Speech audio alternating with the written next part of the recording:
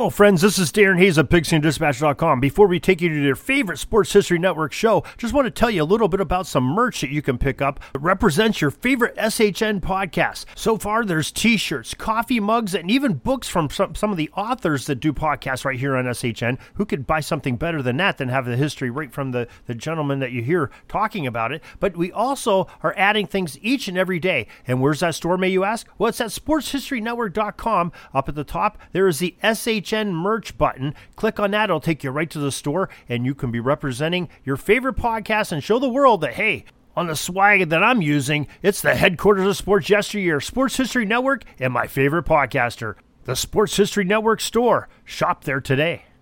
Now it's time to take a sports break, a look at sports history on a daily basis. Hello, my friends of sports history. This is Darren Hayes of the Sports Jersey Dispatch podcast. Welcome once again to the Pig Pen, your place for all things great in sports history, and welcome to your sports break for November 27th, as we're going to talk about some of the greatest athletes that have had some great days here on November 27th throughout history, and talk about the uniform numbers that they may have worn during that period of time. But before we do, let's make sure that you know that we are on Twitter. We are at Pigskin Dispatch. Love to have you follow us on there. Also, send us a DM. Let us know what you're thinking. And, we follow back most often. So make sure you follow us, and we'll let you get a follow back there as well. Now, November 27th, jersey numbers are 98, 5, 7, 9, 60, 21, 29, and the number 20. November 27, 1940 is where we'll start, and the sixth Heisman Trophy Award went to Michigan Wolverines legendary halfback, number 98, Tom Harmon. November 27, 1941, New York Yankee Joe DiMaggio was named the American League MVP for the second time in his career. Speaking of Joe DiMaggio, 1947, just some 6 years later after that American League MVP, who wore number 5 for the New York Yankees, Joe DiMaggio, won his third MVP, beating out Ted Williams by one stinking vote. So Joe DiMaggio got that third MVP award. November 27, 1953, the Cleveland Indians third baseman, number 7, Al Rosen, was unanimously named as the American League's most valuable player that season. November 27, 1956, it was the 1957 NFL Draft. I know, it's only 1956 when they did it, but that's what they called it, the 1957 NFL Draft. Well, Paul Hornung, number 5 from the University of Notre Dame, was the first pick by the Green Bay Packers, and what a great pick he ended up being for the Packers.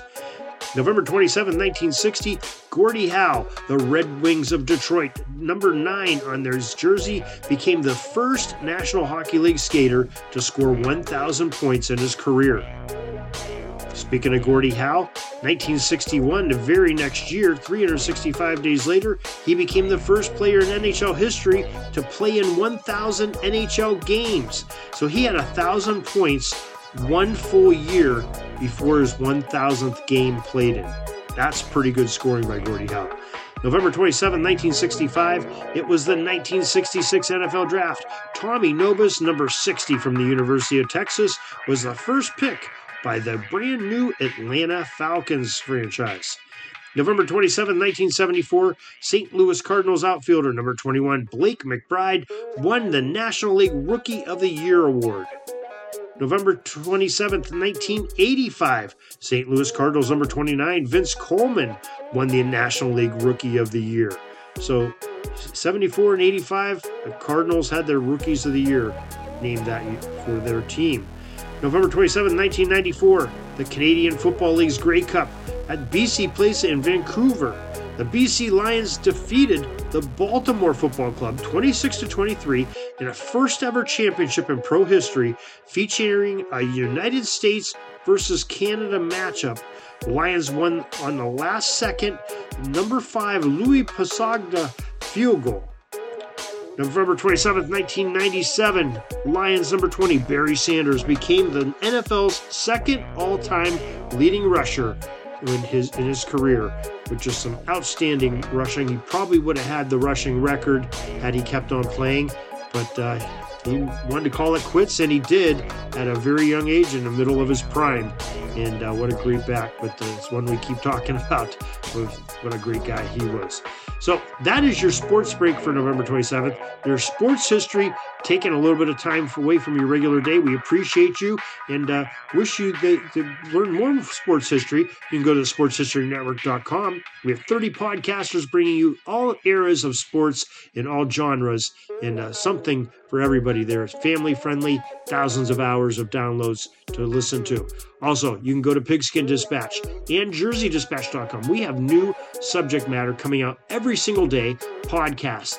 We have news items, blog posts, and photos, that maybe haven't been seen in years, coming out on those two websites, JerseyDispatch.com, PigskinDispatch.com. Hope you enjoy them and have a great sports history day. To mention that we have a great contest coming out for you that join up with our newsletter and participate in it by reading it and opening up and clicking. We'll be monitoring that, and that some folks that do that, we'll be awarding some special prizes that we have coming out, and some of it may be some editions of a great book that you can get in hardcover right now, great for a Christmas present. It's available on Amazon, Barnes & Noble, Books A Million, and Walmart, and that is Spies on the Sidelines, The High-Stake World of NFL Espionage by Kevin Bryant. Kevin, we would love to have you buy his book, but we're also going to be giving away 2 ebooks here by the middle of December by folks that are looking at our newsletter. So make sure you take advantage of those opportunities. We're dribbling around and see the shot clock's almost out, so we got to put up our shot and come back tomorrow for some more great sports history. We invite you to check out our websites, JerseyDispatch.com and PigskinDispatch.com. Not only see the daily sports history, but to experience the preservation of great events and people that play the games. Find us on Pigskin Dispatch. It's also on social media outlets of Facebook, Twitter, Instagram, and don't forget the Pigskin Dispatch YouTube channel to get all your daily sports history. Pigskin Dispatch is happy to be associated with the Sports History Network, the sports headquarters of yesteryear, found at sportshistorynetwork.com. This podcast is part of the Sports History Network, your headquarters for the yesteryear of your favorite sport. You can learn more at sportshistorynetwork.com.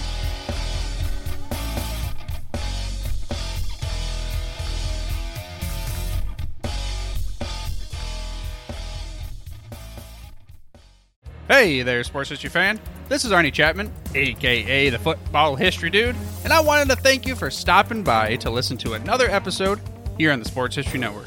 Our podcasters are passionate about uncovering and sharing sports stories from yesteryear. And if you didn't know it already, we have over 30 shows across the network covering all sorts of sports history topics. In fact, here's a glimpse into one of our awesome podcasts here on the network. Each week, the official Football Learning Academy podcast will take you deep into the history of pro football through interviews with players, coaches, or administrators in the NFL, as well as interviews with Pro Football Hall of Fame selectors, authors, and historians. You'll learn how the game evolved and important moments that shaped the sport into what it is today. And don't miss the Pro Football History Nugget of the Week. Listen to the official Football Learning Academy podcast on the Sports History Network. How about that? I bet you're super hyped to go listen to that new podcast, right? Well, to learn about this show and all the other podcasts on the network, head over to sportshistorynetwork.com/podcast. Again, that's sportshistorynetwork.com/podcast. Head over there today to find your next favorite sports history podcast.